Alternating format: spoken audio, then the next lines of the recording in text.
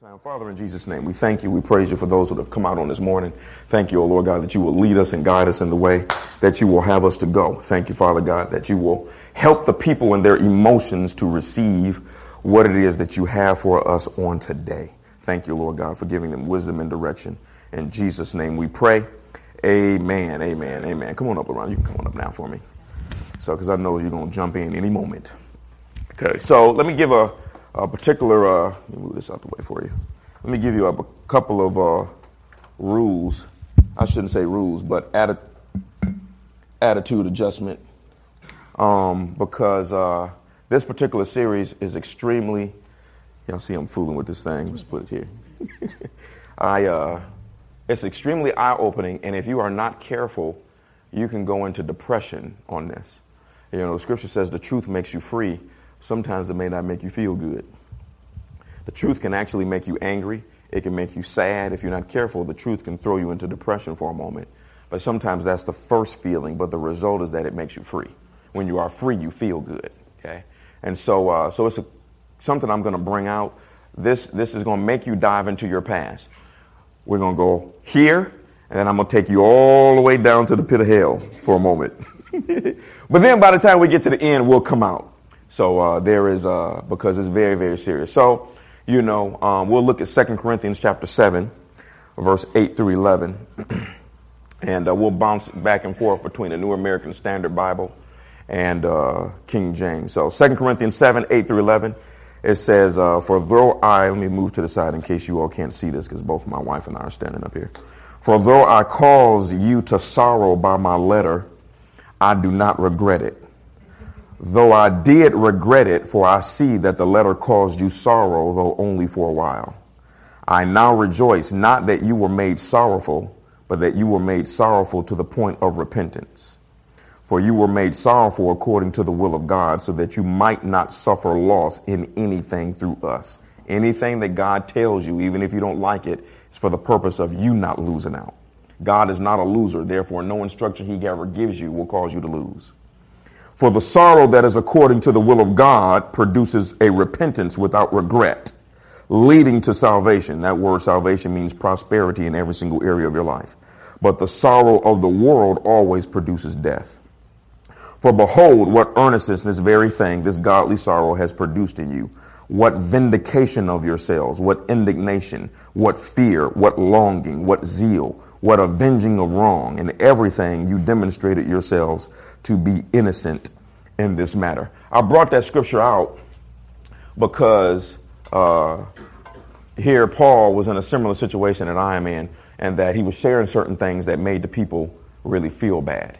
And he said, I kind of feel sorry about you feeling bad, but in a way I don't. He said, because godly sorrow is different than worldly sorrow. Worldly sorrow puts you into depression and you may not ever recover. And it always, the end result is death. When it comes to godly sorrow, you will feel sorry about what you did, but because of the nature of God and the Spirit of God, there's something that will be behind that will bring restoration. And when your eyes open, how many of you know we can all be raggedy? How many of you have ever done something? See, they're going to be slow today. Don't act a fool on me this morning. I will. Okay, you know, how many of y'all know good and well that y'all have been raggedy?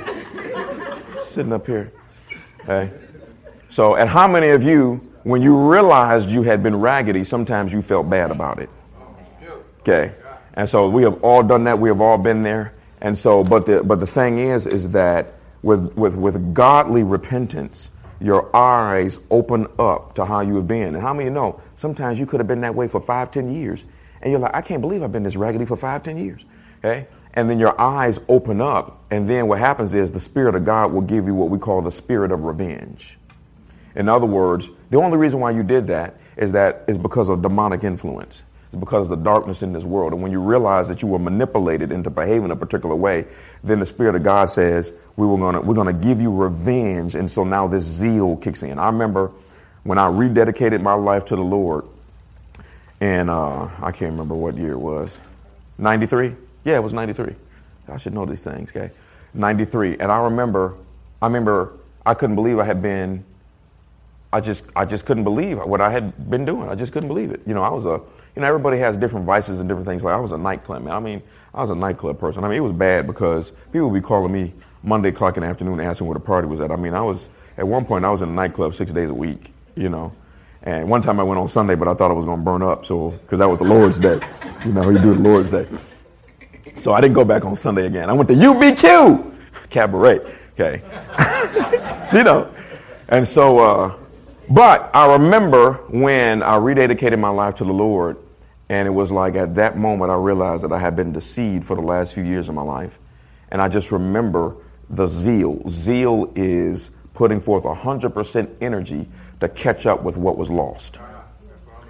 And we've all been there. And I just remember just praying. I remember seeking God. I remember reading the Bible every day like it was the last day I would have a Bible. And I just remember catching up with time. And I did catch up with time. You can always catch up with what was lost. Okay. Depending on how lost you are, it may take you a little bit longer, but God gives you the ability to jump hurdles, jump time, jump miles. You don't go from with God, you don't go from mile 1, mile 2, mile 3, mile 4. With God, to the degree that you obey him, you jump miles. You go from mile 1 to mile 10 to mile 30, mile 30 to mile 500, depending on what you do. Your level of word time, how long you spend time praying in tongues will determine if you go from mile 1 to mile 10 or from mile 1 to mile 500. Okay. Yeah, it's crazy. Then you got dudes like, I know I mentioned him a lot, but find somebody that makes you feel like you're not doing anything because they pull you up really fast. Bishop Oyedepo, 50,000 seat sanctuary inside, 250,000 seating overflow outside, 4 services a Sunday, all 4 of them full. The church does a 7-day fast and adds 90,000 people to the church in 1 month, all brand new converts. Okay. So that's what you call mile jumping. Okay. One member didn't come in next week and say, I'm ready. No, 80,000 people show up in a month. Okay, so I said all that to say that there are going to be some very serious things that we share this morning. This is just the introduction. The introduction alone is going to blow you away. After the introduction, we're going deep, hard. We're not holding back. This is not even triple X. This is another level of X right here. Okay, and so I'm scared about what she's going to say because she's going harder than I do sometimes. Okay, so y'all ready? Yes, sir. No, you're not. All right. All right, so the main theme of what we're talking about, as you know, the title of this is called Seduction, Sex, Soul Ties. And I should have added a 4th one. It should be entitled Seduction, Sex, Soul Ties, and Transference of Spirits. That's actually the 4 things that we're going to talk about. The main theme is soul ties because the other 3 are what produce soul ties. Soul ties don't produce seduction. It does not produce sex, and it does not produce transference of spirits. Seduction produces soul ties. Sex produces soul ties, and transfer of spirits produces soul ties. And so let me give you the definition of it, and then we'll jump into this. First thing is that we are a tripart being. You are a spirit, you live in a physical body, and you possess a soul. Okay? So remember that. Spirit, soul, body. Okay? That's why Paul said, I pray that your whole spirit, soul, and body be preserved blameless. Okay? So you are a tripart being. You are a spiritual being that never sleeps and you never die. This body stops. What we call physical death just simply means that the machine that you live in stops working. The heart stops beating, and then boom, we call that death.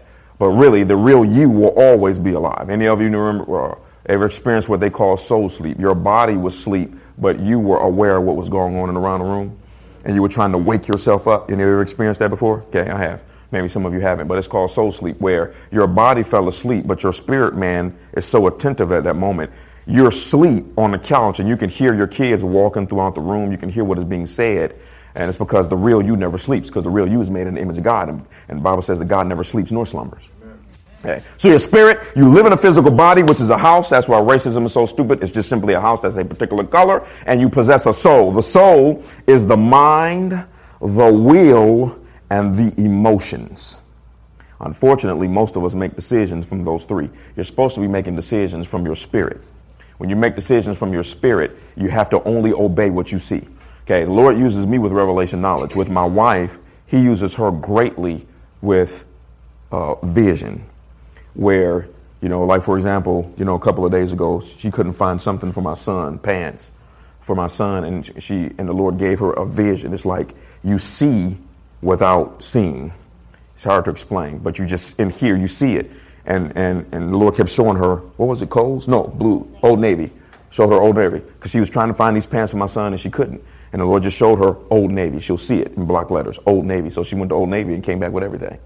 Holy Spirit, the Holy Spirit is given to us not to be religious and irking and jerking and all that. It's given to you. He's given to you for you to advance in every single minute detail of your life. Okay, so just remember that. So spirit, soul, and body. Mind, will, and emotions are the soul. Now here's one definition of soul tie. My wife may give another one, and then we'll get to the nitty gritty. A soul tie is the knitting together of two souls that can either bring tremendous blessing in a godly relationship or tremendous destruction when made in the wrong relationship. It is a strong bond between two people in the realm of the soul. Okay? And I think, did you want to read your definition right quick? Another definition of soul tie can be described as a spiritual connection between two people who have been physically intimate with each other or who have had an intense emotional or spiritual association or relationship. I'll read it again. A spiritual connection between two people who have been physically intimate with each other or who have had an intense emotional or spiritual association with or relationship. At one time, an affair could be described as two people who slept together. Nowadays, it can be described as two people who have been emotionally involved with one another. It's called an emotional affair. It's so intense that when there is this tearing away and you break the relationship off, it feels like pain because of the intensity of the emotion and there was no physical contact. So you can have a soul tie via physical contact or non-physical contact. So that's the basic definition of soul ties. You'll understand it as we go through. Now, we get ready to roll through quick definitions of what we mean by seduction, sex, transfer of spirits, and we are also going to talk about, y'all familiar with the term called soulmates, where this one individual that is only for you. We're going to discuss that also in this series. We're just opening this up. Each one of these will be given minute explanations, definitions, etc. So seduction, sex, and transfers of spirits are what causes the soul tie. Under seduction, seduction has to do with beauty. Anything that looks good to you has the ability to draw you in. Now, the problem is that we are trained to see things based on how they look and not how they are.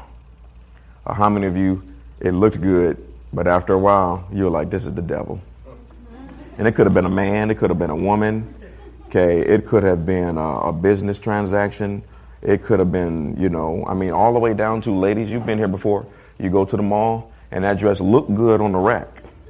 It even looked good when you tried it on in the back. But after you wore it one time, you couldn't believe that you actually bought this ugly thing. It looked terrible. And that's why patience is so important, because things are never as they seem. This old evangelist used to say, all that glitters isn't gold. Every shut eye ain't closed and every goodbye ain't gone. Okay, that's evangelist talk for you. Okay, but we're trained to look at the beginning and not the end. How many of you know that if you knew it was going to end up this way, you would have never even started? I'm being really nice today, y'all, but it's not going to last too long. It's not going to be nice. Okay, so and then we look at the exterior and not the interior. Okay, especially when it comes to relationships. Okay. Typically, men are moved more by what they see. Women are moved more by what they experience and what they hear. That's why I can't understand. Never mind. Okay, but it'll look good. But because you move too fast, okay, you went according to the exterior and not the interior. And it is always the interior that will make you happy, not the exterior. Okay, always. So that's seduction. Things that are beautiful have the ability to draw you in. And always remember this. Beauty is in the eye of the beholder. As my friend used to say, you can look like boo-boo on a stick and somebody is going to think that you are attractive. Okay. And so when someone sees you as attractive, seduction kicks in and they will be drawn towards you. And it can't just be you. It can be you, the way that you look physically. It can be the way that you talk. There are some people that ladies, they can hear a guy's voice and their knees buckle. Okay, I don't want to use too many examples rolling through my mind now. It can be your financial situation that looks beautiful to someone, and that's seductive. So they want to be a part of you. They get close to you because they want to find out more about your finances because they don't have it and they want what you have. It can be your time. You can have a whole lot of time. This person doesn't have any time, so they take your time and steal it from you. Okay, and these things work the same way. It's the same thread. I'll give you an example. You can see someone that's beautiful. Okay, seduction kicks in. You have sex with them, and then after a while, you realize this is not the person for me. They are not good for me, and then you try to break it, and then emotional problems start.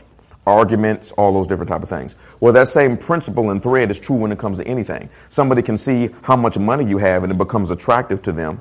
So they get next to you, and then what happens is you start giving them your money the same way you gave somebody your body. You give them your money. Whenever you give somebody money, it is the equivalent of sex. It's an intimate transaction. Most people don't know this. It's a thread. Everything is the same thing. Okay, so once you start giving somebody money, it's an intimate transaction, and it is the equivalent. It's the same force behind it as sex. And so what happens is, how many of you, we've all been here. Most of us have been the giver, and almost all of us have been the beggar. How many of you kept giving money to somebody, and then after a while, you realized you were being used? The same, pimped. Okay, same way, you gave your body to somebody, and then you realized you were being used. Same way you can give your money, and then when you stop trying to give the sex, then it produces a problem. You stop giving the individual the money, it becomes a problem. You stop giving them your time, and it becomes a problem. And that's what we mean by seduction, sex, soul ties. There's some type of attraction, some type of seducing that goes forth, then some type of intimacy that goes forth. And then because of the intimacy, you then try to get out of it. And now the soul tie is there. Now you got to break the soul tie. One of the quickest counseling sessions I ever did. She remember this. A young girl came to see me. Reminded me a little bit of my wife.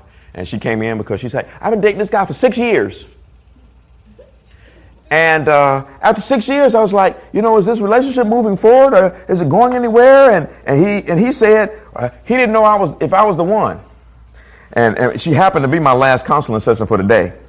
I did just like this with my Bible because we didn't have iPads back then. Well, I'm going home early today. That's what I said right in front of her. I said, this ain't no counseling session. I'm going home to a happy home tonight with my wife. I said, all you got to do is one thing. You've been with this man for 6 years. Yes. He doesn't know if you're the one. Yes. I didn't even need to ask no questions. Stop giving him sex. Because ain't no man in his right mind. Got to leave that out there for a second. Going to be with a woman for 6 years and he not getting none. She stopped giving him sex. Well, she should have been giving him in the first place. She stopped giving him sex. Man was gone in 2 weeks. Because she was being used. 2 weeks. With her for 6 years. Wow, he didn't love her. He was using her. Selfishness can always seem like love when your mind is darkened. And like I told my wife, we had a conversation one time. Okay, now, beauty's in the hot order. I think my wife is super fine. Wonderful. Okay, but if something ever happened to her where she lost her legs or she lost her body, whatever, I'm not going nowhere.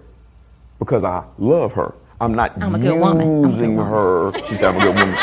I'm not using her for her body. We have a real relationship. That's love. Okay? And there's a difference. I'm going to throw this out here. And remember, everything that we say is general terms. Sometimes, ladies, if you're trying to keep yourself pure and a man keeps trying to have sex with you, you are a conquest to him.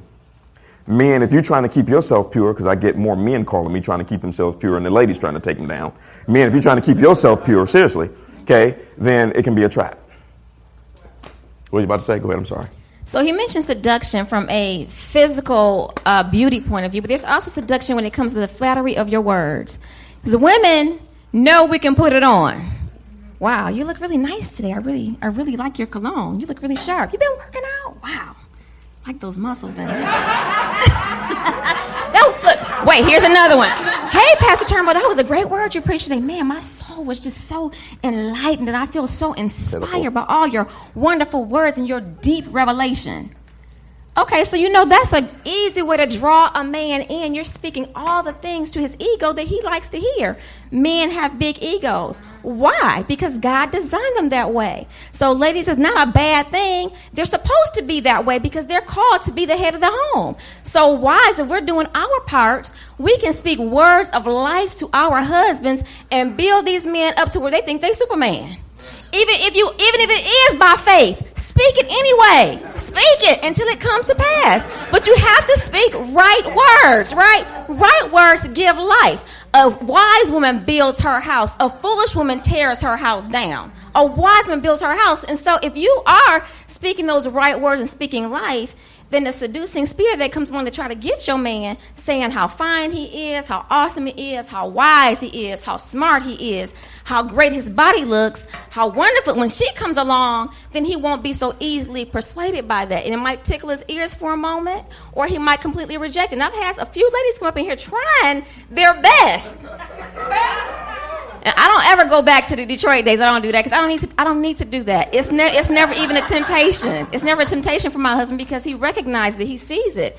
And one lady in particular, I remember her coming to tell him about, you're going to be bigger than T.D. Jakes, and you're going to be bigger than, Creflo Dollar, and more powerful than Juanita Bynum. More powerful than Juanita. You're going to just be this, that, and the other. Oh, okay. We already knew this. So why are you here telling him this? Because she was looking for a way to get in. She was looking for an avenue, a way to get in. It's like, well, he's a man of God, so I may not be able to come in here with my little short dress or whatever other tactics we use in the world and look at his wife, look at his family. So I can't do that, but I can flatter him with my words. I can come and open up his mind so when he's at home, he's thinking about me because of all the wonderful things that I said to him that he's probably not getting or couldn't or maybe not getting. So that's very important, wives, in a way that we can protect our husbands, because seducing spirits are out here and they're in many forms and fashion. Let me give you I'm going to use her example because she and we don't get it a whole lot, but and sometimes I usually don't get, I very rarely get women that are trying to seduce me away from my wife, because once they see that, they're like, well, I don't think I'll have a chance. So, but I do get ones that try to seduce you in regards to trying to find a way to get in, because this same young lady, let me show you how powerful the seducing spirit is. If you move too fast, you get duped. And when she did all of this stuff over me, I was riding home from this location. I was riding home on the freeway, and I was like, Lord, y'all ask God questions. Right. Ask him a question. I was riding home, and I was like, what is up with this lady? And then this is exactly what the Lord said. He said, to show you what spirit she is of, he said, why would I send one servant to give a message to another servant by comparing him to a bunch of other of my servants, when in the scripture I said, don't compare yourselves one to another because it's not wise. And that's how I realized, okay, she has a seducing spirit. And so when that didn't work, because, she was landing on me.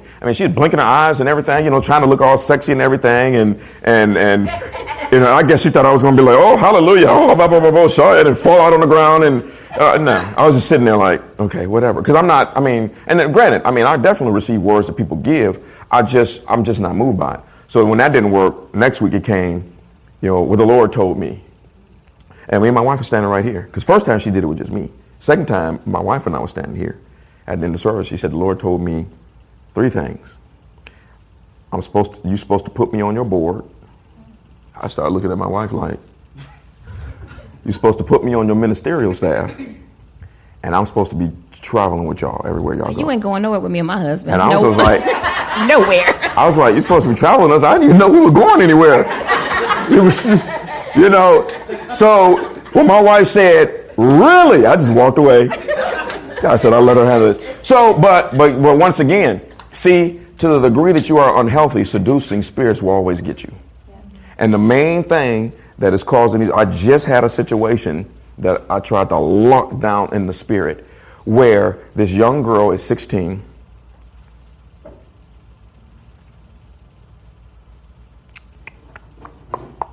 I don't want to use that example. Okay, but the number one way in which men and women trick girls into being kidnapped into prostitution is by seducing them. They don't come and say, hey, I got a proposition for you. What they do is they talk about how good they look And a lot of these girls, they have never been told that a day in their life because their father wasn't there. If he was there, he wasn't there. You look so good, and they just keep feeding it, and they start buying them. They take them and get the hair done and do this, and do this, and do this. And what they do is they create a soul tie to the individual. And then when the soul tie is created, now your emotions are in this man, and now you will do whatever he says, so much so that you are now being used and you know it, but you refuse to leave. You'll take the girls off the street, put them in jail, put them in a home, and they'll run back to that guy because it's a soul tie. Okay, so we're doing a whole session on seduction. So we just opening this up. Y'all pulling us in deeper. Second one, sex. Everybody say it. Sex. They don't like to say that in the church because they think they're going to burn up. Most preachers don't talk about sex because they're not getting none. I'm just being honest with you. You ain't going to talk about what you ain't having. You know, if the relationship between the leader and his wife is not right, he is not about to say nothing. Not a thing. Because everything she's talking about, the wife is going to be looking like, well, what you been doing? Okay, so I can talk about it.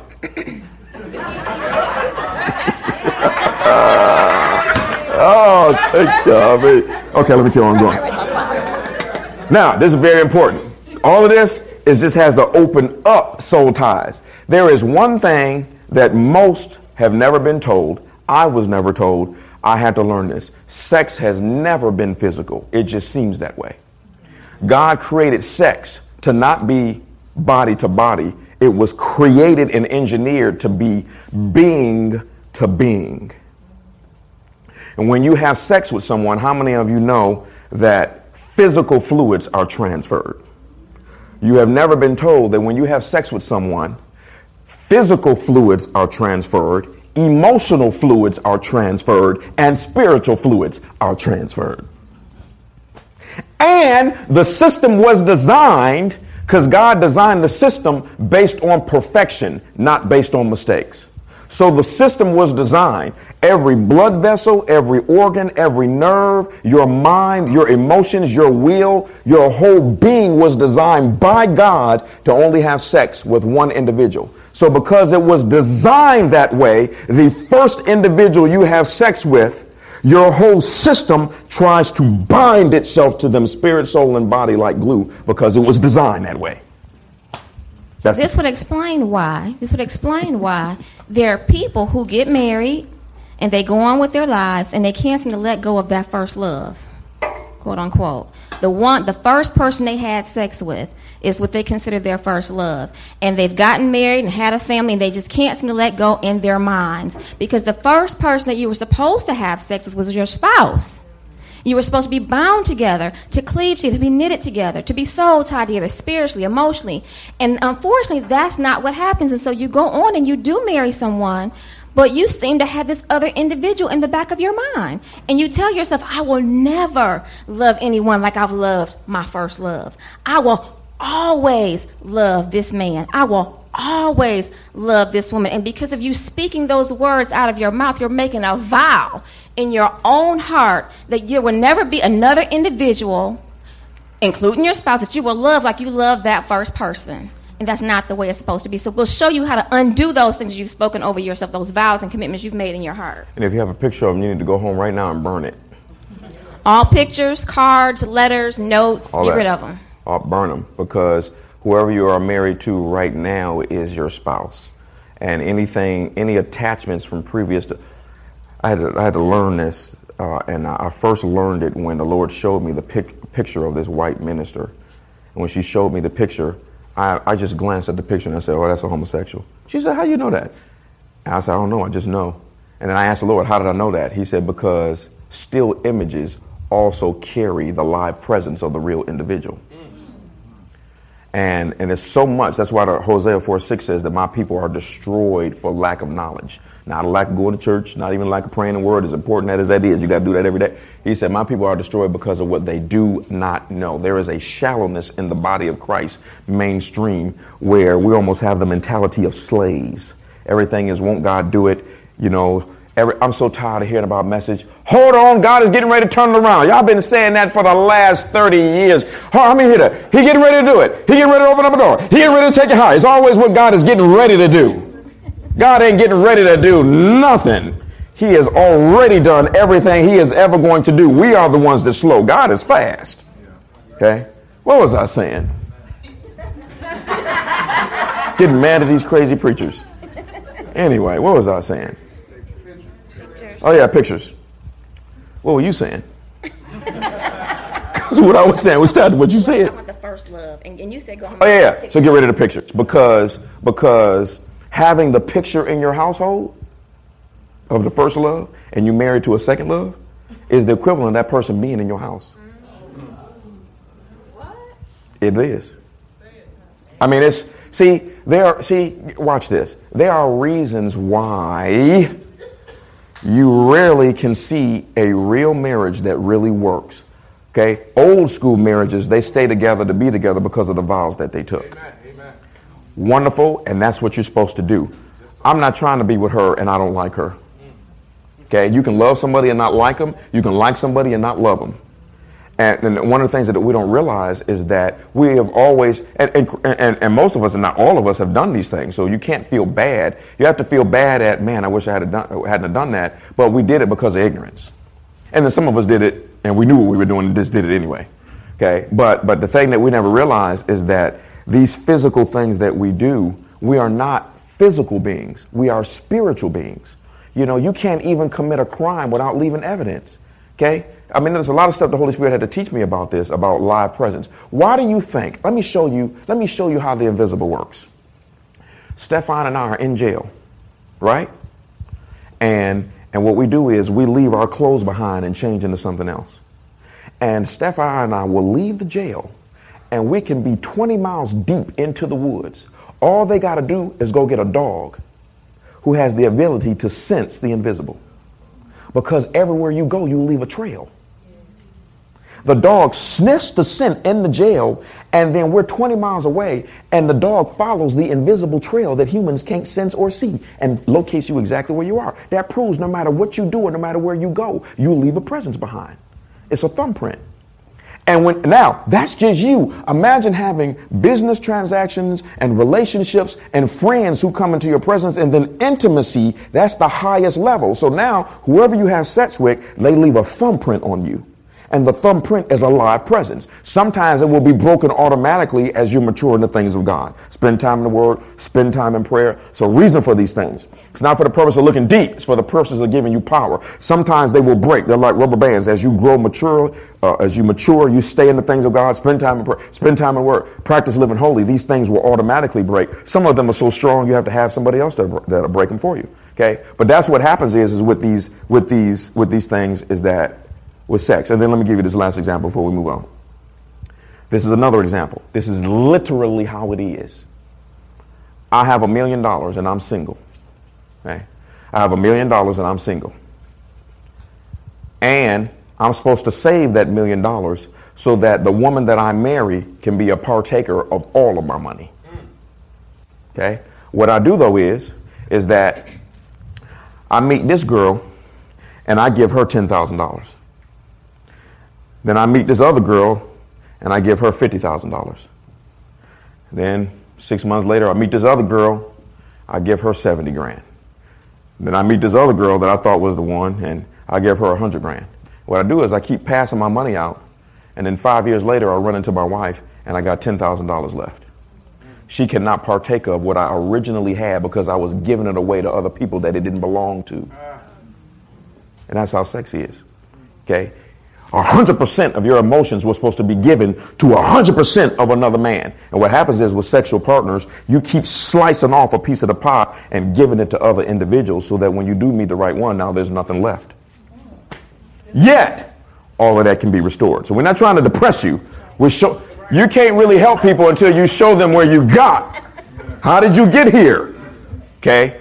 But that's the wonderful thing. That's why the scripture says all things are possible. Do you know that you can be a single individual and you've been sleeping around for the last 20 years, and yet there is a restorative process where God will literally restore you 100%. And when you get to that point, you'll actually be a virgin again. Now people will say that doesn't work, but you won't be getting your hymen back, but you will be clean and you will be pure. I mean, as my husband would say, the driven snow. So the physiological part, that won't be returned. But spiritually speaking, the Lord will see you clean and holy and pure. And you can meet a great man. In fact, the woman who wrote Every Woman's Battle, her name is Shannon Etheridge. The Lord gave her a husband who was a virgin. And I believe she had it was either over 20 partners or over 50 partners when she married the man. He was a virgin, and she had been with several men prior to them getting married. But the Lord did give her someone, gave her desires of her heart, and made her pure and clean and holy again, even though she had had these experiences prior to getting married. And what I meant by that is that there's a process. It's spending time in the Word, getting filled with the Holy Ghost, praying in tongues, and God will begin to restore. We'll look at scriptures of that at the end. He will restore you, and He will restore you to such a place that, see, when you are a virgin, you feel a particular way and you think a particular way in your body, your mind, and your spirit. When you are not, you think differently. And what God does is He restores you to the place where you will forget that you actually had sex with somebody before, because your mind, your soul, your spirit, and your body will be restored back 100%. The same way that you can have a brand new car, you get into a car accident, you take it to a shop, and what do? They restore the car back to 100%. Nobody can tell you ever got in an accident. Okay, so we're not trying to sell you, trying to get you to lose hope, but we have to explain these things. So if you're having sex right now, you're not married, what's the word? Stop. Let's try this again. If you're having sex right now and you're not married, what's the word? Stop. Let's try this one more time. Let's do it like the old Baptist preachers. If you're having sex right now, you're not married, stop! Stop. Okay? People say, I can't stop. Like I told y'all before. If God had engineered into the program that you got AIDS the moment you have sex with somebody you're not married to, how many of all of us be pure? You get married and still be having second thoughts. Okay? Do stuff because you want to do it. Just like one of our relatives went to that picnic. You knew I was a reverend.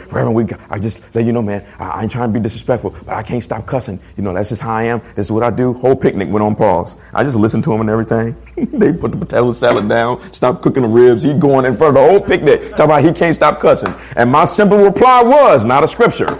I said, sir, if I handcuff you to Mike Tyson and he bust you in your mouth every time you cuss, you would stop cussing. He didn't have no answer to that. He thought I was about to hit them with the Holy Scriptures. It's time for that. Jesus didn't do all that all the time. He hit you with common sense. Okay, so that's sex. I don't know how many sessions we're going to spend on sex, but then you have to introduce this, which is called transference of spirits, which happens in other interactions also, but particularly with sex. Transference of spirits is you have sex with someone, and whatever is on them spiritually now comes on you spiritually because you became one with him. Let me give you a small example before he goes on. I mean, you can be having a great day, feeling good, really happy, inspired, and you then talk to someone who's depressed or who's really down that day. Then all of a sudden, when that conversation is done, you're like, man, I feel depressed. I feel down. Man, they have transferred what was on them onto you. Now, they feel great. And you're like, man, I feel upset. I just feel like I want to cry and go eat a bag of potato chips and a big tub of ice cream because now they've transferred their depression to you. Yeah, and that can be the case of, let's say that you got to be careful in every single area. You can be an individual that you're really trying to get in shape. You're trying to eat healthy. You're trying to build yourself up in that particular area. But you have a friend that basically has the spirit of gluttony. And when you hang out with that friend, okay, they ain't thinking about eating no salad. They're not thinking about nothing green, orange. Just bring me some meat, okay? And they just eat. And next thing you know, when you go home or when you're at the restaurant, okay, their spirit draws you into what they're doing. You're like, you know what? I'm taking a break today. Bring me the whole pie. I'm not eating no salad today. This is called transfers of spirits, but it gets deeper. There's two ways actually three. Two major ways transference of spirits happens. One, transference of spirits is the spirit of a man operating in another man. Okay, you see hints of it in Scripture. Elijah with a J had a servant named Elisha with an S. And it said Elisha with the S spent so much time with Elijah with a J that when Elijah left the planet, everybody said about Elisha, the spirit of Elijah rest on him. See another hint in Scripture when Jesus said that he said that the spirit of Elijah, the spirit and power of Elijah would be in John the Baptist. Okay? Transference of spirit is the spirit of one man operating in another man. This is one of the reasons why when married couples get married, how many notice that most married couples start looking like each other? Because their spirits are merged, and it's the spirit of her working in him and the spirit of him working in her, so much so that it affects the physical body. Okay? And so then there's another one, which is very, very terrible. This usually can come about through sex, is that you have sex with an individual, and because you become any person you have sex with, you become one with them, not physically, one spiritually, physically, and emotionally. And because you become one, whatever is on them has a right to follow you now for the rest of your life. So if this person has a demonic spirit on them, you have sex with him, and whatever spirit, demonic spirits are not just scary stuff, Gargoyle, Freddy Krueger and Jason, all that type of stuff. These things are seductive. They never want you to know for their entire life that they are with you on your shoulder. So you can have sex with somebody, and let's say that they have a seductive spirit on them. You have a sex with them. When you have sex with them, that seductive spirit now comes up on you, and it drives you to start having sexual partners. Example that I used yesterday was, it was a girl. She had sex with a man one time, and this man was not a homosexual. He was heterosexual, but he had a threesome with two girls that were lesbians. So, well, that's a spirit. Spirit of homosexuality came upon him. And then he had sex with this girl one time, even though she was heterosexual. She had sex with this man one time. After she had sex with him one time, she could not get having sex, intimate relations with another woman off her mind. So right after that, she became a lesbian. 3 years. She had never had a lesbian thought in her life. Why? Okay? It was spiritual. Okay? Homosexuality, fornication, adultery, whatever, all this goofy, they got so much goofy stuff out here now I can't even keep up, okay? Homosexuality, lesbianism, bestiality, pedophile, all that type of stuff. It's all spiritual, okay? If you watch porno, you are creating a soul tie to porno. If you are a man that likes to see multiple women, you are the closest to being a homosexual because it's the spirit, not the physical. Okay, all of these things, see the physical is the seductive part, but you don't know the internal makeup and nature of it. Because if you saw the most finest woman in the world. I mean, this girl made Eve look like a bat. I mean, this girl is, oh my God, you faint. Oh, I got to go. This woman is so fine. Oh my goodness. All of that would go out the window if you had the ability to see that on the inside she had AIDS. If you had the ability to see her inside, it would, man, I don't care. She, all of a sudden, that fine became really, really ugly.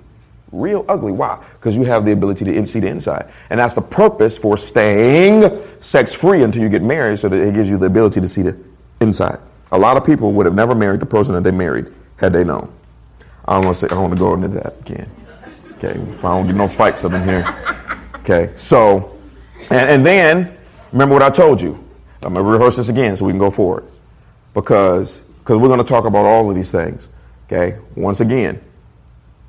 God designed the system in such a way that you were only supposed to have sex with one individual in your life. Because he designed the system that way, the body was programmed that, okay, God programmed us to only have sex with one individual. So as soon as we have sex with that individual, we're going to bind our soul to them, bind our spirit to them, and bind them ourselves to them physically. There'll be an exchange of fluids physically, an exchange of fluids emotionally. There'll be exchange of fluids spiritually. The system was designed that way. And so, which is unfortunate because most homosexual men are that way because they were molested. Why do you think a man can be raped one time and after that one experience he thinks he's gay? It's because the Bible calls it confusion. But the intimacy was trying to be forced in a perverted way, and that one experience now creates a soul tie to a man, and that they can't break it. Some break it on their own, they fight against it, and then it breaks. It's like a rubber band. Others, but that's why that happens, And so it's very much it's a bunch of craziness going on here. So and that's also how people can get a soul tie to an animal. I personally could never ever conceived if I was high on marijuana, dope, Molly, all of the drugs at the same time, if I was an alcoholic and you shut half my brain off, I can't see marrying Bessie the cow. But there's some people, the same feeling I get when I'm with this girl is the same feeling that this guy gets when he with Bessie the cow. Straight perversion. Just perversion. That ain't even perversion. That's something else. That's Okay, so those are the examples. So we're going to walk through, finish this opening up, because each one of these we're going to do sessions on these. And once again, we're also going to talk about soulmates. With that, we will give more of a general point of view. We used to never believe in it. Now we do. But we just share some things with you. There isn't a particular individual that God has for you, but it doesn't mean that there's just one. You know, to the degree what your destiny entails will determine what type of individual. I had to have her, this type of woman, because of what I'm called to do. I don't need nobody crazy. Okay, and never mind. I'm about to say some stuff. This 1 Samuel chapter 18. You good? So, because once again, I don't share anything unless I can prove it scripturally. Now, there are some people, I don't believe in soul ties because it doesn't say that in the Bible. The word bestiality is not in the Bible either. It is? Oh, I'm sorry. Wouldn't matter if it was or not. I'm still, never mind. Okay. But how many know the word rapture is not in the Bible? Right. But the concept is right there. Words change over time, but their meanings are still the same. Okay. And so we're going to show you the word soul tie is not in the Bible, but the principle is there clearly. 1 Samuel chapter 18, verse 1 through 4. This is an example of a soul tie through friendships. It says, "Now it came about when he had finished speaking to Saul that the soul of Jonathan was knit to the soul of David. And Jonathan loved him as himself. Saul took him that day and did not let him return to his father's house. Then Jonathan made a covenant with David because he loved him as himself. Jonathan stripped himself of the robe that was on him, gave it to David with his armor, including his sword, his bow, and his belt." That word, when it says that the soul of Jonathan was knit to the soul of David, it means to bind or tie together. Okay? So his mind, his will, and emotions was tied to this man. Now, Holy Spirit made it extremely clear for me to clear this up in the beginning. I wouldn't have said anything if he hadn't brought it to my attention. Because you have individuals that are in the homosexual lifestyle. What they do is they scour the scripture looking for proof that it's okay to operate in that lifestyle. So they'll come across the scripture and say, see, here's one right here. It says that Jonathan's soul was knit to David and that he loved him, took off all his clothes and he gave it to him. I'm telling you, that's how they try to stretch stuff. Okay, the example, so the Lord rebuked me about that. Then he said, but the example that I want you to give, which I was surprised. Y'all, let me say this. God is extremely spiritual. Okay, but he may not always give you a scriptural example. Okay, he must be trying to get her to come in or something. Tell him to close the door. How many of y'all remember Bad Boys? Will Smith and Martin Lawrence.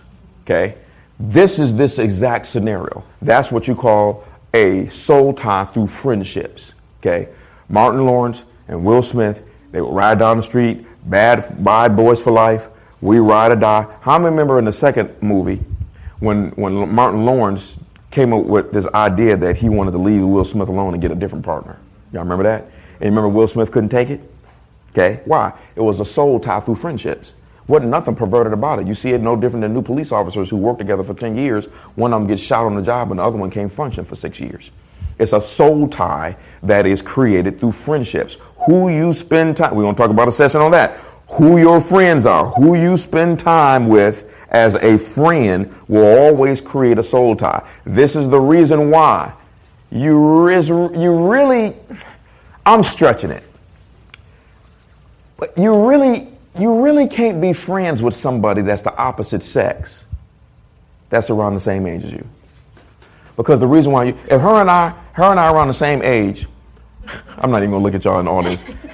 When people get a revelation, they start shuffling their feet and all that type of stuff and, and all that. They crack me up. See, watch this. If I have this goes two ways. If I have no physical attraction for her and she has no physical attraction for me, the physical attraction will eventually come with one of us, because the reason why we spend time together is because we like each other emotionally. We enjoy how we feel when we're together. I enjoy being in his presence. Which means that there was an attraction there. It was an emotional attraction. And once that starts, it will then turn into a physical attraction. Go ahead, I'm sorry. Then he could tell me, hey, let's just go hang out as friends. Just the two of us, let's go hang out. I think that's really dangerous. I think it'd be better if in a group setting, because it's just one person can be drawn in. So we go hang out, we go to the movies, we have a good time, and man, I come home, I'm thinking about him, and that was great, and he smelled good, and he looked good, and he's so nice, and we had so much fun. And next time, you want to go out to dinner? Yeah, I'm not doing anything. No, I'm not doing anything. Let's go hang out. Let's go have some food. Then we go out and we laugh. He's telling me about his goals and his life and his aspirations, and I'm being drawn in, right? He doesn't want me at all. He's got things on his mind, but I'm being drawn in. We're spending this one-on-one time together. We're enjoying each other. I'm being fed emotionally. Where I'm empty, I'm now being fulfilled. So now I'm falling for this guy. I'm even thinking he might be the one. And he's not even seeing me that way. Or even, nothing. And here I'm thinking, this might be the guy for me. This might be my husband. And he's like, girl, please, I'm just hanging out. And ladies, you got to protect yourself. You got to really, this is more of an issue with ladies. And you have to really protect yourself because, you tell a guy, hey, let's go to the concert. This is how he thinking. Okay, well, you paying and you driving? Okay, cool. We can, bam, boom. And he's sitting there enjoying the concert. But the woman is like, but see, this could be my baby daddy. Get over here, right here, boy. Why should do that? Okay, but women, you have to be very careful. Be very careful because women are moved by the experience. Okay, so she's sitting there, and it's romantic. The guy's sitting there enjoying the music, but the woman is sitting there with a man. It's romantic. The music makes her feel a particular way. She's with a guy. He's nice. It just makes her feel like she's on a date, etc. And so what happens is that you'll do that, and now when the guy doesn't do this the second time or the third time, you get mad at him like he's like your man, and he's not. Always remember this, y'all. The only person that you ever owe anything to is your spouse. Not your boyfriend, not your girlfriend, nobody. You have zero obligations to anybody except for a spouse, because you can be with somebody, okay? You see this a lot. Well, I don't want to use that example. I'll save that for later when we actually do the session. So you got to be very, very careful who you hang out with as a friend, okay? Men, I know the ladies are not going to really appreciate this, but I'm sure that I or my wife are going to share something that the men are not going to appreciate, okay? We got to keep it real. Men, when a woman wants to take you out, I don't care what she says. I don't care if when y'all go out, she look like Farmer Jack. She got on a bean sack with a straw hat. I don't care if she has on no makeup. You have to carry the attitude of, this woman is interested in me for some type of reason, and that's the reason why we're going out. That's the only way that you can protect yourself, because rarely has that not happened. For years, I've been dealing with that. And then, ladies, y'all get mad at me and all that type of stuff. I'm just saying, because how many of you, and this is not everybody, how many of you fell for somebody by accident? You fell for somebody by accident. You had this person, you wasn't thinking about you. God and the devil would make up for you go out with this individual. You went out with that individual. Sometimes it might have been somebody on a job. You just spent too much time at their desk. And next thing you know, you're thinking about, I don't have nowhere to go tonight. And you're thinking about the individual at the desk. You have to govern yourself. Our emotions are extremely fickle. And that's the biggest problem, y'all, is people make decisions according to their feelings. And your feelings are usually going to get you in trouble almost 100% of the time. You have to make decisions based on logic, not feelings. Feelings can mess you up. So you got to be careful of that when it comes to friends. Now, he mentioned about women falling for men and having that emotional attachment and everything, but men can also fall for women. But again, it's more the appearance. I would get to work every morning. The security guy was out there. I'm good morning. I'm just sashaying in, smiling and being from good morning. When I leave for work that night, have a good evening. See you tomorrow. Day in, day out. Never went to lunch with this man. Never had a conversation with the man. Never spent time with the man. Did not give the man my phone number. Did not go on a date with the man. The man asked, could he take a picture with me? No! I don't know what you're going to do with the picture. And I didn't say no rudely. I just said, no, I don't think that would be a good idea. But he wanted to take a picture with me. So lo and behold, out of the blue, the man brings me gifts.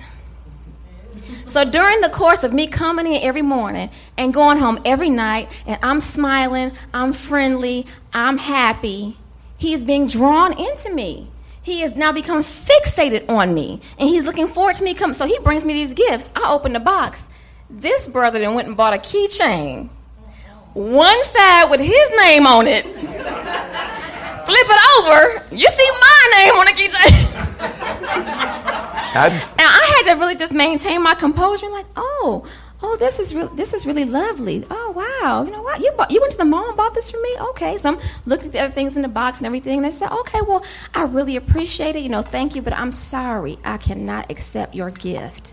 I'm not taking this man's gifts into my home. I don't know what he has spoken over him, what he done to him. I'm definitely let you take my picture and take that home and tell everybody I'm your woman, your girlfriend, or whatever, your next wife. I don't know, but no. So that was the one situation. Then that's the guy on the job. Then I had a guy at my church. I mean, this guy was so spooky. I went and told the assistant pastor, get this dude, because he just frightened me. He was serial. I mean, he just like a stalker. And he was just fixed. Again, I did not go on a date with this guy. Did not give him my phone number. I'm just being friendly, being nice. Now, of course, maybe I was a little naive back then, a little bit. I don't know. It's just my personality. I want people to feel special and feel nice. And I'm jipper, as my husband would say, I'm bubbly. But this guy was like, maybe this is the one. She could be my wife. Went and bought me gifts. I told him I couldn't accept the gifts, and he would not take no for an answer. I'm all for being pursued. Pursue me. That's great. You're the hunter. I want to be caught, but not by you. So I had to go tell the assistant pastor to get this dude, because he is really making me nervous. I don't know what he might do in the parking lot. So early on in our marriage, we had to have a conversation.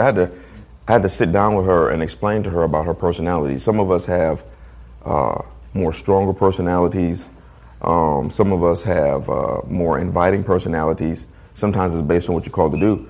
Where I'm the type of individual, I'll go in, I'm going to always speak. I'm friendly. Hey, how you doing? And that's it. With her, we would go. I remember this one time we went out shopping, and every store we went in. This is when we first married. She walks in, and there's a guy. I remember the security guy. I never forget that store we walked in, and the security guard was standing there. And my wife doesn't just say hi. She says, hey, how you doing? And he looking at me like, I'm doing fine. This must be your brother, because the way you're talking to me. So I had to talk to her. Stop all that, okay? You got to be careful. When you say, hey, how you doing like that to a man, he instantly thinks. Brothers, we're always thinking a woman is interested in us. We always, okay. And I had this situation happen to me. At my church again, the man was my mother's age. My mother worked at a bar at that time. The man was more than twice my age, and he sees me. I'm like, hey, can I talk to you for a second? I'm like, sure, what's going on? So he's like, I think you're a really nice girl, a really pretty girl. I'm sitting there thinking, where is he going with this? I'm just sitting, I'm smiling at him and everything. Yeah, I think you're really nice. You're really pretty. I think you're so sweet. You love the Lord. You come into church and worshiping the Lord and praising the Lord and everything. But I just need to tell you, I'm just too old for you. And I think you need to find someone your own age. And just such a nice girl and everything. That's the Jedi mind trick right there, boy. And I'm standing there like, I kept a smile on my face. And in order to keep this man's ego intact, I just said, oh, okay, thank you. I appreciate that. But in my mind thinking, fool, I don't want you. You are way too old for me. I have no interest in you whatsoever. Whatsoever. But in his mind, he thought, this little young girl must want me because she always smiling and she's so nice and she's so sweet. And so I just said, okay, thank you. That's bad. I appreciate it. Walked away. That's like, bad. This girl is crazy. That's bad. Let's look at the next one, y'all. Y'all trying to pull us into the teaching. This is supposed to be an introduction. Acts 4:32. This is a soul tie based on church family. It says, and the congregation of those who believed were of one heart and one soul. And not one of them claimed that anything belonging to him was his own, but all things were common property to them. That word soul is the Greek word psyche. It's where we get the word psychological or psychiatry from. It means that which is responsible for one's thoughts, feelings, and reasoning. So a group of believers or Christians, because they spent so much time together, their thoughts and their feelings and their reasoning begin to merge as one. And it produced a soul tie. This is the reason why we know this. And for those that have been a part of us, or if you've been a part of another church, you'll know this, that if you've been at church for a little while, what will happen is people who have been members for a little while, if they don't show up for about 2 or 3 weeks, everybody in the congregation will start saying, where's such, such, such? Because they miss them. Because when you become a church family, God begins to merge you all together as one. So if one goes missing, your soul begins to miss their presence, and you'll start, asking, where is this individual? So this is just an example of a soul tie with a church family. And once again, with church family, same thing. Just because somebody comes to church, let me say this. People in the world say, I'm not going to church because they're hypocrites. Like it's holy people in the club. You go to the club and it's hypocrites. It's people are on different levels of maturity. Okay. I've been doing this since 1993, fully, 100%, not slacking off. Okay. I made mistakes, but Sheila, you've been doing this since what, 91? 89. We're talking about being as Christians. Okay. So we're supposed to have a whole lot more maturity. Somebody who they just got saved yesterday or only been saved for 6 months, well, they still might be, type of stuff and listening to certain music they have no business listening to, certain individuals. You just, as you grow in light, darkness falls away. So there's no temptation ever for me to use profanity. Ever. It's been years, long years. Now, I mean, even when people make me mad, it doesn't even cross my mind to cuss them out. But how many some of us ain't right there yet? Some of us were like, I only been saying, look at Latoya, I knew her hand was going to go out immediately. I'll set it off in a second. Doesn't mean that the person is not a Christian. Doesn't mean that they don't love God. It just means that that's an area that they are growing in, and eventually that person will stop cussing less and less and less and less. Because how many know? Sometimes you get surprise attacks. Y'all know what I mean by that? This person, that happened to us the other day. Did we tell y'all the story about us in the van going to the place? Yeah, she said, tell it. And maybe that was the other location. We laughed about it, but they almost got us. Satan almost got us that day. We were headed home from this location right after church. We were driving, and I think my wife wanted some wings or something, so we pulled to the place. Any of you've been driving, and how many know that if you're driving, when your turn is coming up, you're supposed to put your blinker on to let the person know behind you, I'm getting ready to turn, so slow down. How many ever had someone behind you and you're just not moving fast enough to make this left-hand turn? And they just get upset. Some of y'all smiling because it was you. Okay? So this gentleman in his car behind us, and typically I try to move a little fast so that the person has to slow down. This guy apparently thought that I was just moving too slow to make a left-hand turn. And I didn't even slow down that much. And so as I'm making the left-hand turn, I'm kind of crossways this way. He starts blowing on the horn. Boom! And we just both lost it. And she didn't do it, but my wife's hands were just up. Her hand went up to give him that middle finger. And me, I went on ahead and lost it. And when he blowed, I just stopped in the middle of the street. And I just leaned on it. Every single time I just leaned on the horn. I didn't blow back. I just, my wife's like, I left it on in the parking lot. I'm driving to the parking lot, sitting with the horn on. Make sure you hear this all the way down a mile down. Now, I know that's hard to imagine, sweet little old me. We got hit. And this anointed man of God right here. We got hit. But he just caused a bad moment. We just lost it. Hopefully when you get caught, the camera ain't on. One of the church members, and you ever got ready to blow the horn to somebody in front of you on the way to church, you're like, oh, wait a minute, I think they're going to the same church as me. I better not do this. Okay. You get surprise attacks. So in a surprise attack, Latoya would just cuss them out. She'd be driving down the street following them. Okay. I saw two guys ride down the street. This is no lie. I will never forget this a day in my life. Saw two guys ride down the street. Their cars were right next to each other. I don't know what happened, but they drove about a mile with their hands on the horn and their middle finger stuck up at each other, driving down the street just like this. That's the most hilarious thing. I never forgot that. Okay, let's get back to the spirit, y'all. All right, next one. Genesis 34, 1 through 3. This is a soul tie based on fornication. A lot of people will meet this one. Once again, this can be restored. Genesis 34, 1 through 3. It says, and Dinah, excuse me, I lost my place here. Let me get back here. It says, and Dinah, the daughter of Leah, which she bare unto Jacob, went out to see the daughters of the land. And when Shechem, the son of Hamor, the Hivite, prince of the country, saw her, he took her, had sex with her, and defiled her. And his soul clave unto Dinah, the daughter of Jacob. And he loved the damsel, he thought, and spake kindly unto the damsel. Okay. There are some people you have sex with them, and this experience was so wonderful, you will think that you are in love with them when actually you are in love with the experience that was produced. Because you cannot love somebody meeting them the first time. You can love them with the love of God, but not that type of relationship type of love. Okay. And this word cling or clave, it means to cling or to stick together like glue. This man had sex with this girl one time and his emotions were stuck to her so much so he could not get this girl off of his mind. And that's what happens with fornication or immoral sex. Immoral sex is not homosexual lesbianism sex.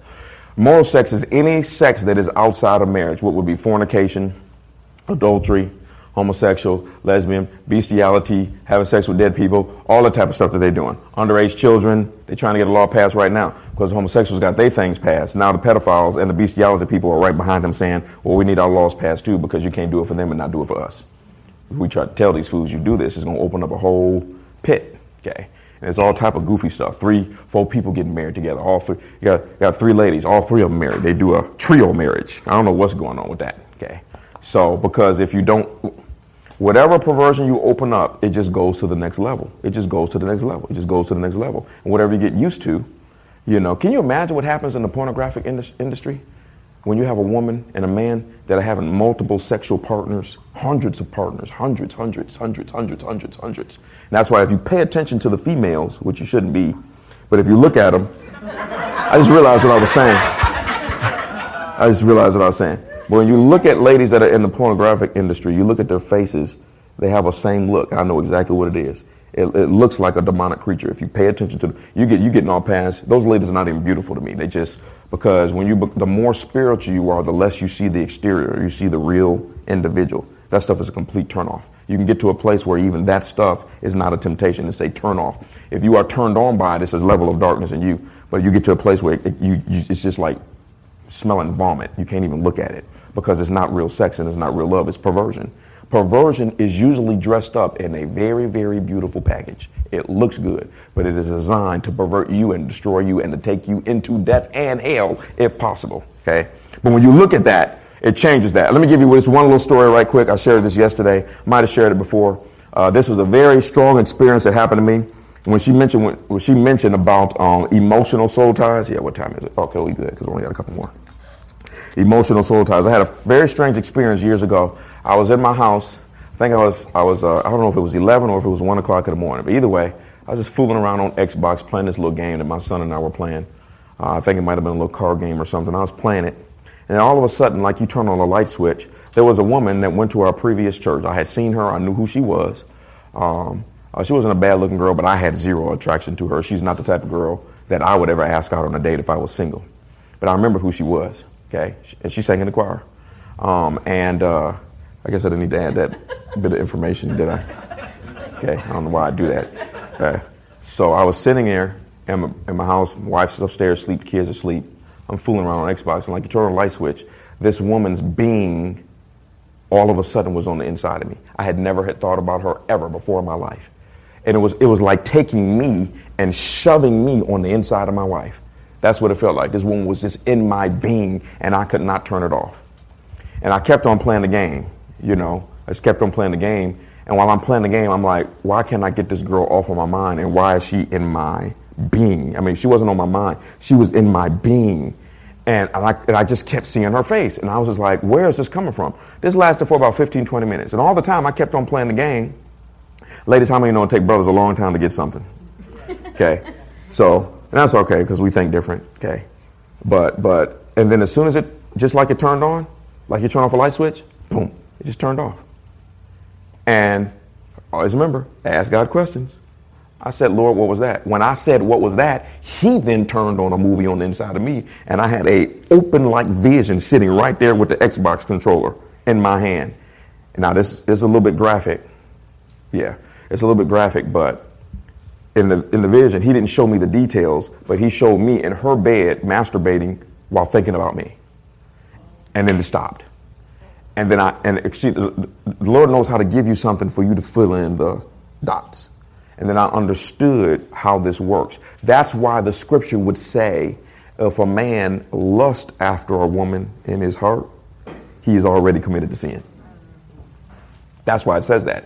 Because whatever you create in your mind, you are not a body. You are a physical light being that attracts and sends out signals. And whatever you create in your mind, you send out a signal, and that signal tries to make physical things become that reality. If I think about my wife sexually, it'll send a signal to a certain part of my body, and I will have an erection thinking about her. Why? Because your body sends a signal, and it tries to make the physical line up with what is in your mind. So this girl is on another spot, and she's thinking about being with me, and now all of a sudden now there's this force that tries to pull me in that direction. And that's how some adultery happens. Is you go to work, you weren't thinking about that old bimbo, crazy looking dude at work, and all of a sudden now you're in the bed, and I don't know how this happened because he latched onto you and you didn't know it. You know, they have somebody in there, and when I shared this, I got in trouble at that church because, they didn't want to do nothing. But a lot of brothers came to me and said, man, you just helped me because I'm not trying to do nothing, and I can't figure out why I can't get this girl off my mind. And it was a situation where they weren't attracted to the girl, but the girl was attracted to him. Okay, and a lot of times sometimes it's worse. Once you put this on, it attracts all type of flies. I shouldn't have said that, but it's true anyway. Okay, you know what I'm saying. It's just, you put on the ring, it's the badge of authority, it's kingship. That's what this ring means. And so there are some women that they have no problem taking down a married man. And they don't even care. Nowadays, okay, she'll go out, she'll tell him, I'm sorry. Wait a minute, this is what she first told me. Get these 20-year-old boys hitting on her. I'm 45. 40, well, it don't matter. She's 44. 44, thank you. 44? Oh. Okay. Oh, that's right. Okay, there it is. Okay. 44. They're like, I don't care. She said, I'm married. Really don't care. I got 6 kids. I'll take you and the 6 kids. That's what's out here nowadays. He don't want her and her 6 kids. He wants what he sees is the exterior. He'll have an adulterous relationship with her, and then he'll be gone, moving on to the next individual. Okay? And so you got to be very, very careful. The thing, what you have to do more than anything else is you have to protect you from other men, other women, other children, other people. Protect yourself from friends. Protect yourself from business relationships. Always be careful when somebody new shows up in your life. Always be careful. Okay, I'm not saying you have to be all, that doesn't mean that every single person is a devil, but you just have to really question when you meet a new friend, when you meet a new person, when this person walks up to you, says, hey, how you doing? You got to be very, very careful, particularly when you walk out in public and you run into strangers and you see them on aisle 6. I'm really big on men protecting themselves because you have some really treacherous women out here. The Bible talks about Proverbs 5, 6, and 7. They come to take the man down. That is their purpose. And so I'm really sensitive in this particular area with men in particular because, some crazy women. So I was going to tell you an example about, give me 1 second. I had an example and I forgot it just that quick. Crazy woman concerning me? No. I lost it. Go ahead. Yeah, it's going to come back to her at the right moment. Okay, so that Genesis 34, 4 through 8.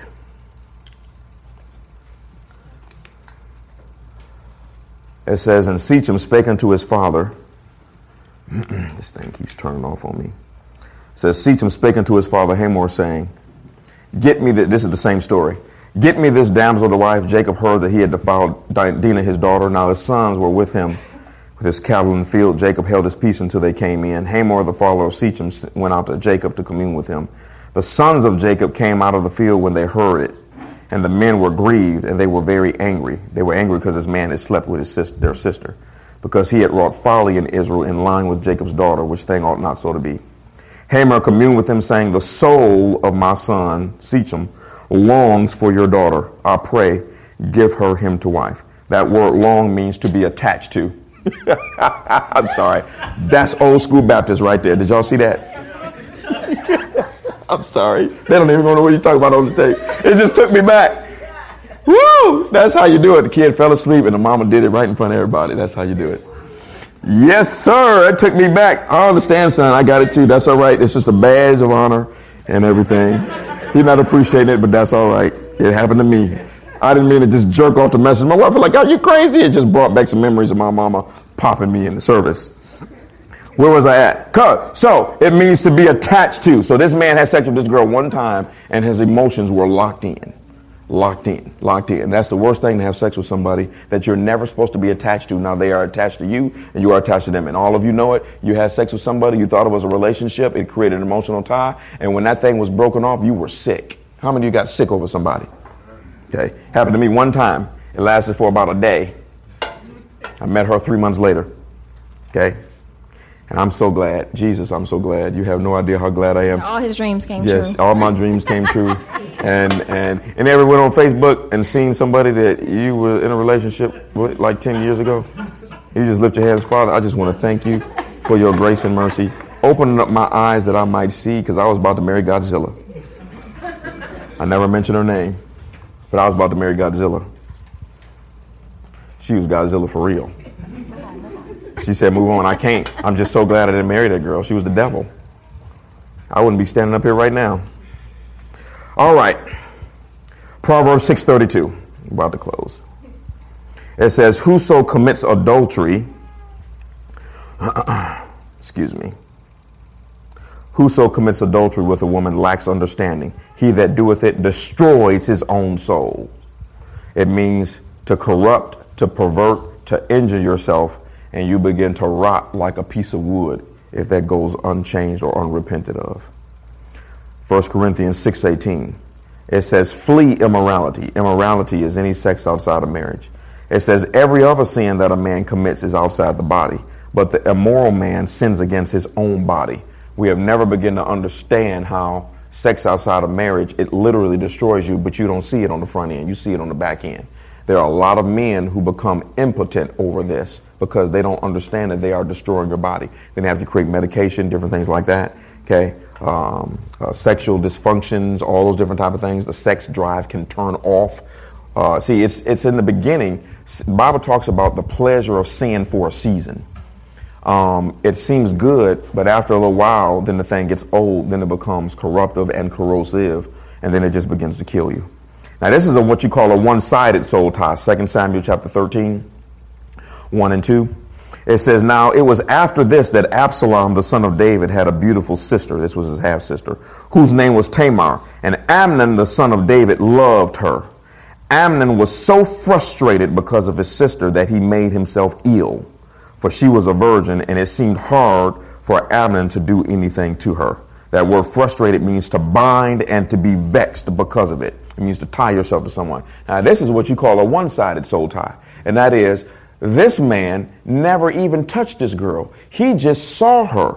And as a result of watching her, he fell in love with her. And he was so much in love with her that it says that he became sick. It doesn't mean he made himself sick. It means that he became sick because he was so consumed with being with this woman, his physical body started to shut down. He had no sex whatsoever. So this proves that you can have soul ties to somebody, or somebody can have a soul tie to you. Sometimes that's called fatal attraction. Anybody ever dealt with that? Maybe you were the one that was doing it. Maybe I'll put my hand in. Usually when that happens, they would have run. That's all right. We've been there. But and I'll put it this way. How many of you did not have sexual relations with this individual, but you started falling for them so much, you were just messed up on the inside? Raise your hand if you're sure. See, they trying to turn Catholic on me. I just sat up here and did all this ghetto stuff and all this, and now they trying to sit up here and pretend. That's all right. Okay. Well, it's true anyhow. Okay. But there are individuals that they can attach themselves to you. You see this. God forbid this ever happens to me, but my previous pastor, there was a woman that got so infatuated with him that she took the flyers. Y'all seen the flyers of our family, my wife and I? Well, what she did was she got all of the flyers. And what she did is that she cut out his wife's picture and she pasted her picture. How many know that's crazy? Then it goes deeper. Then had the nerve to stand in front of the church as the people were coming out to service and hand each person a flyer and said, hey, I'm just letting you know I'm the new pastor's wife. Can you imagine that? Can you imagine a woman taking our flyers? She cut my woman's head off, put her hair there instead. When we dismiss the service, give somebody a hug, we'll see y'all next Sunday. There's a woman standing at the door saying, yes, I'm just letting you know, I'm welcoming you to the service next Sunday. I'm the new pastor's wife. The next scene is her in a casket with my wife's foot on it. Can I get an amen? She would set it off. stop. No, I'm sorry. She would set it off. All right. So we're just opening this up. You know, these are examples. I wanted to show you from the scripture that soul ties are completely clear. It is evident from scripture that there are soul ties, but it's not just with sex. It can be created with business. It can be created with sororities. Okay, the Lord told me, said this was probably for a word for a man that's going to listen by the media page, but you know the Masons. Y'all familiar with the Masons? Okay. Well, when you get into these secret type of organizations, what happens is there's something behind the scenes where you are inducted into this organization. Okay. And it comes through words. The most important soul tie that is ever created is through words. Father, I now take Jesus Christ as my Lord and Savior. And a spiritual transaction happens. You now become tied to what Jesus did 2,000 years ago, and you become tied to an eternal being. So you have secret societies, and they make you take an oath. When you take the oath, you are now tied to the first ceremony, including witches and demons that were present. And now that thing 2,000 years ago is tied to you, and it begins to control your life. You don't even know it. So we got to talk about all of those things. Friendship ties, all business ties, all those different type of things. Okay. All right.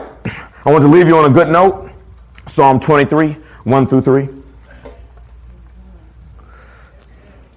Psalm 23. Now, how many of you know that's bad news if this can't be reversed? Because some of us are married, and I know there was a gentleman yesterday. He said, "Man, I was deleting numbers in my phone while you were preaching." You know, this is hilarious, and you got to look at this. But just want to give you these scriptures. Psalm 23, 1 through 3. It says, "The Lord is my shepherd; I shall not lack. He makes me to lie down in green pastures. He leads me beside quiet waters. He restores my what? Soul." So anything that you lost, like the $1 million example that I gave, anything that you lost can be restored by the kingdom of God. Psalm 19:7. It says that the law of the Lord is perfect, restoring the what? Soul. Testimony of the Lord is sure, making wise the simple. Romans 12, 1 through 2. It says, "Therefore I urge you, brethren, by the mercies of God, to present your bodies a living and holy sacrifice, acceptable to God, which is your spiritual service of worship. Do not be conformed to this world, but be transformed by the renewing of your mind." That word is transform. You can be transformed into something that you were not before, positive and negative. You can be a positive person and transformed into something negative. You can be negative and transformed right back into something positive. It's the mysterious side of the kingdom of God, is that no matter what you've done, they can reverse the reality of it. And then the last one is 1 John 1:9. 1 John 1:9 says, if, that's the key word, if we confess our sins, God is faithful and just and righteous to forgive us our sins and to cleanse us from all unrighteousness. I'm going to thank God for that. But it's two things there. Two things there. You should feel bad. We all should feel bad about mistakes, but not bad to the point where it's like, oh, I got to hold on to it. No, you got to walk away. Say, you know what? Today is the last day that I do things my way. And God said, not only will he forgive you, but he said, I will cleanse you from the ramifications of what you did. It would be the equivalent of you telling your son he has on a white shirt. You tell that boy, go outside and don't play in that mud. But the mud looks attractive to him. I mean, you know, dirt usually looks attractive to boys. Okay. So he goes out there and he plays in the mud, and he comes back and he says, Mama, I'm sorry. I went and disobeyed you. Okay. Forgiving him is one thing. Okay. But then what you do is you take his shirt, you put it in the washing machine, and you give it back to him, and the shirt never looks like he was in the mud. That's what God does with our lives if we repent and if we confess it. He said, now, if you confess this thing, that's all I need from you to do is just own up to it and say, Lord, I just slept with about 200 people. Okay. I done acted a complete fool, etc. I got a friend of mine named Nathaniel Flock. Okay. Homosexual man, been with 200 men. He's been feeling this way since he was 5. Been with 200 men. 200 men. And he got saved, but he still had the feelings because his soul was tied to 200 men. Okay. And then one day he said, Lord, I confessed every single thing that I did wrong. And he said, I now reject all of the feelings that I have, and I only accept the feelings that come with being a heterosexual man, the way that you created me. The next day he woke up, And he said he only had an attraction for a woman. Now he's married with 2 beautiful children. And he's in the ministry. You sometimes will hear people in that lifestyle say, I asked God to change me and he didn't. Because you asked him, but you really didn't want him to change you in your heart. Don't pay attention to people that say that, okay? Because we've all done that. How many of you have prayed a prayer and you really didn't mean it? Lord, if you just get me out of this situation, you're in jail. Oh, Lord, if you just get me away from Bruno. Oh, God, I'll serve you. I'll be your international evangelist. I'll tithe. I'll do the right thing. I'll live holy. And then somebody mysteriously bails you out. You at the club on Friday celebrating the fact that you got out of jail. So we say stuff, but don't mean it. Okay, so people can go to God all day long. Lord, I need you to cleanse me of this perversion and boom, boom, boom. Nothing happens because he knew you were just talking. God sees your heart, not your language. Okay, but God can clean you up for everything. Okay, so we're not going to lay hands on people or do anything like that. But in a moment, I'm going to have you stand and we're going to say a general prayer. And the reason why I'm saying a general prayer, this is not a teaching where you can just lay hands on people, say a general prayer. This has to be individual responsibility. You have to get before God and say, Lord, I'm learning about soul ties. I'm learning the ramifications of the mistakes that I have made in the past. And I did some things out of disobedience. Others I did out of ignorance. But I need you to show me if there's anything in my life that I need to change. Okay. For some of you, it might be, I need to stop having sex if I'm not married. Okay. People all talk about, never mind. Stop having sex if you're not married. Okay, if you keep going down that path, you're saying, I'm willingly destroying my own self, and the devil comes right into your life and will make sure, always remember this, you all, anything that is the word and you do the opposite is because you are afraid that if you do it the right way, you won't get your desire. And so because of that mindset, you go and do your own thing, and yet the desire doesn't come because you're in the mode of doing something based on not getting the truth. So you hit when you do it the wrong way. You say, Lord, forgive me. I got to get rid of this. Like the guy did yesterday. Go through your phone. I do that about once every 3 months. I go through my phone, delete, waste of time. I don't even know how I put you in my phone. Then I go to the phone. I don't even know how you got here. I don't even know who you are. Delete. Every once in a while I delete one of y'all and have to call. You call me. Oh, I'm sorry, man. I deleted you by accident. It was an accident because I was moving too fast. So I delete like crazy. But you got to let the Holy Spirit, you got to spend time in the Word, spend time in prayer, and let the Lord reveal to you faces, names, current friends, relationships, business ties, okay? It might be pictures that you need to get rid of, okay? Some people were talking about how, ladies, if you spend time with men and he bought you lingerie and perfume, you might need to throw that stuff away. It's no bite. Do it. Get rid of it. Okay. She's not as nice as okay. All of those things, gifts, cards, poems. You have to really take an accurate look at your life. Now we're not saying that if you had intimate relations with somebody on the couch that you got to throw the whole couch away. Okay. But for somebody else, that's why it's individual. But somebody else, they may need to throw the couch away, depending. Or the mattress. You said mixed families? It depends. It depends. We're going to touch that too. Yeah, we're going to definitely talk about that. But it just, because you have to, and see, that's what I mean by, I can't just sit up here and tell you, okay? If you had sex in your apartment, move to another one. If you had an adulterous affair in the basement of your house, you got to buy another one. It was in the backseat of the car, trade it in and get something. I can't do all of that. People be asking me for loans. Man, you got me in a situation now I'm walking. Okay? It has to be individual because the Holy Spirit knows what to bring to your attention. And when he does, he'll bring it to you in a gentle form, in a gentle fashion. You'll be sitting there when you ask God a question. He is not schizo. He will answer your question. Lord, is there anything that I need to do? He'll bring something to your attention that you forgot about. Okay? And for some of you, it may not be anything. For some of you, it may be a whole lot. For some of you, it may happen today. You may already know. For some of you, he'll bring something to your attention maybe in a week, or he'll bring something to your attention as we continue down this series. But the thing is to remember, God is your Father. He knows best. And particularly people that are single, like my wife, tells women all the time, you have women who say, they taking all of our men. Okay. I told them, first of all, no man belongs to you unless you marry, number one. Number two, like my wife always says, you only need one man. Okay. So, okay, and getting mad at somebody else because they marry somebody else or marry somebody from what we call a different race is no such thing. Y'all, you're shooting your own self in the foot. Because what you're saying is, watch this, they taking all our good men. Then you wonder why no one shows up to your life because you believe that they are taken. God has something tailor-made for you. Or you latch on to a lower level man or a lower level woman. And as long as you latch on to the lower level, the higher level will not be sent. You have to reject. Whatever you reject, you always get the opposite. And there are some people, particularly single people, that are in relationships with a man or a woman, and you know that this individual is raggedy. You know this individual is not going to lead you to the promised land. You know this individual is going to sit down for the rest of their life and play Xbox all day long. They ain't thinking about increasing intellectually, physically. They're not thinking about nothing. They just want to use you for the rest of their life. And you keep hanging on to this sorry sucker. And then boom, you wonder why nothing else can show up. Because first you got to get rid of this sorry individual. Then you need time for the soul tie to break and you get healed before something else healthy comes along.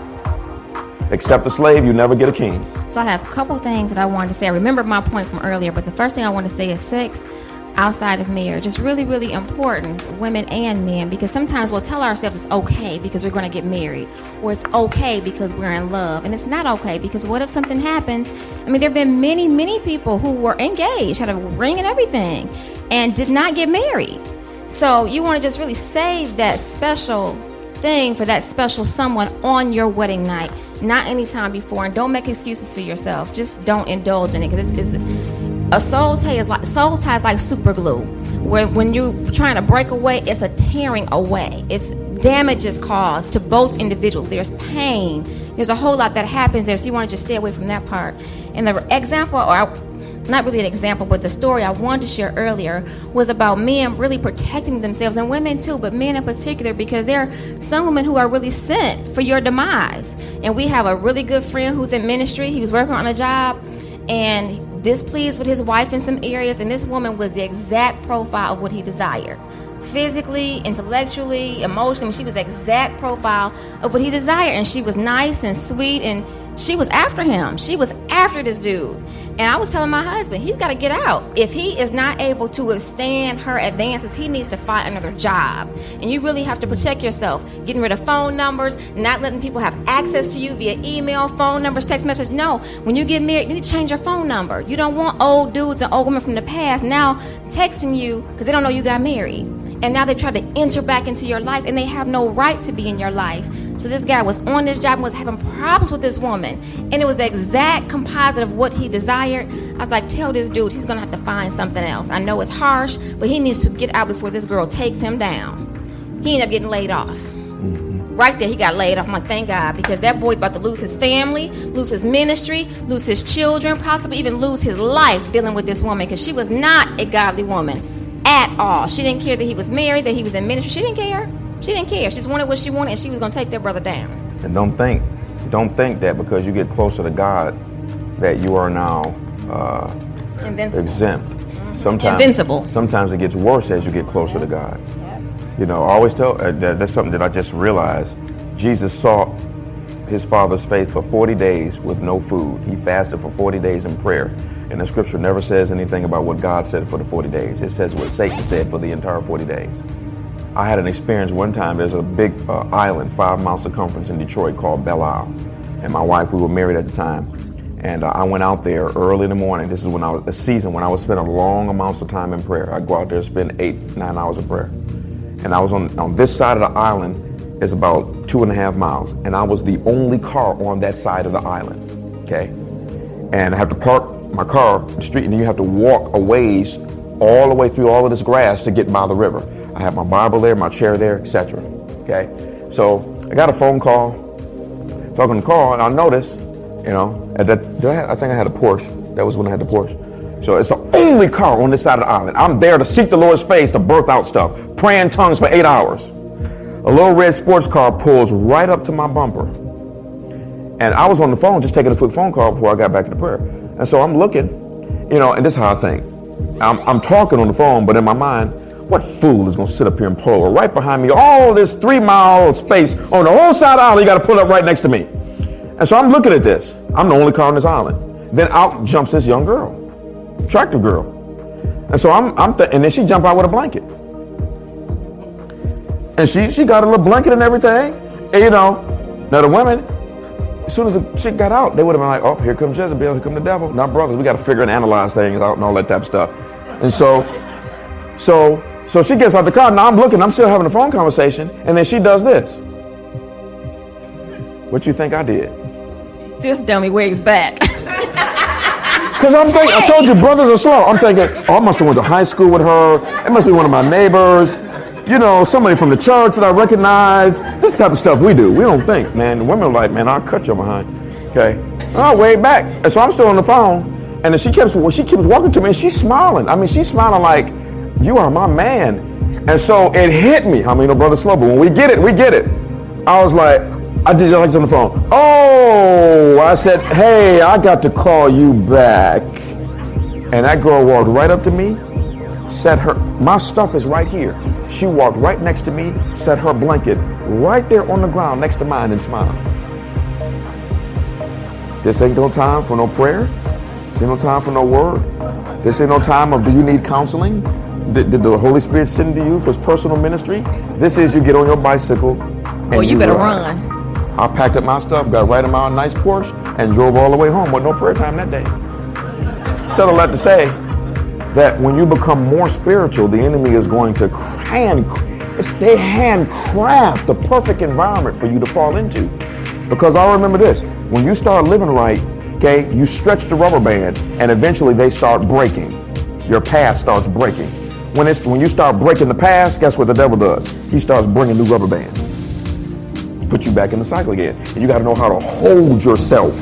If I'm the only person on the planet, if I have no friends and no associates, no nothing, then so let it be. Because there'll be a season in your life where you will be alone in order for you to pay the price to have the highest level. Go ahead and stand. Thank you, Lord Jesus. Glory to God. Hallelujah. Blessed be your holy name. So everyone, go ahead and lift your hands for a moment. I'm going to say this prayer over you. Blessed be your holy name, oh God. Thank you, Lord Jesus.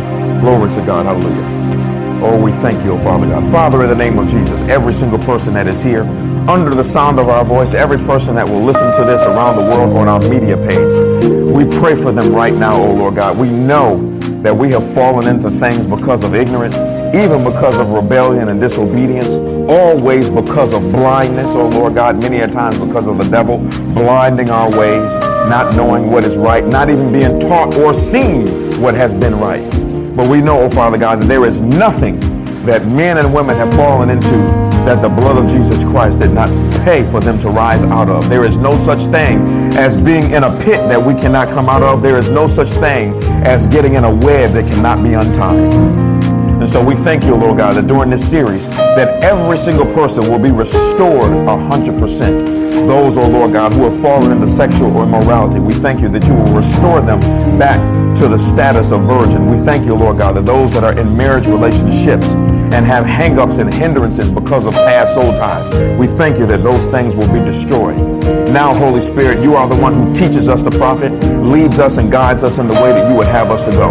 And so every single person that is here and listening by media page, give them their own individual instructions on what to do. For we know, oh Lord God, that our pasts are different. Our situations and our circumstances are different. So the instructions, oh Father God, in order for these things to be broken, must be different for every single individual, tailor-made for every single individual. So, oh Lord, according to your wisdom, to your word in James, you said that if any man lacks wisdom, let him ask of God, and it will be given to him liberally. So I pray, oh Lord God, now we believe we receive that for every single person listening to this, oh Lord, that you will give them the individual instructions. Show them the faces, oh Lord God, that they need to repent of. Show them the individuals that they need to call out in prayer to break these ties.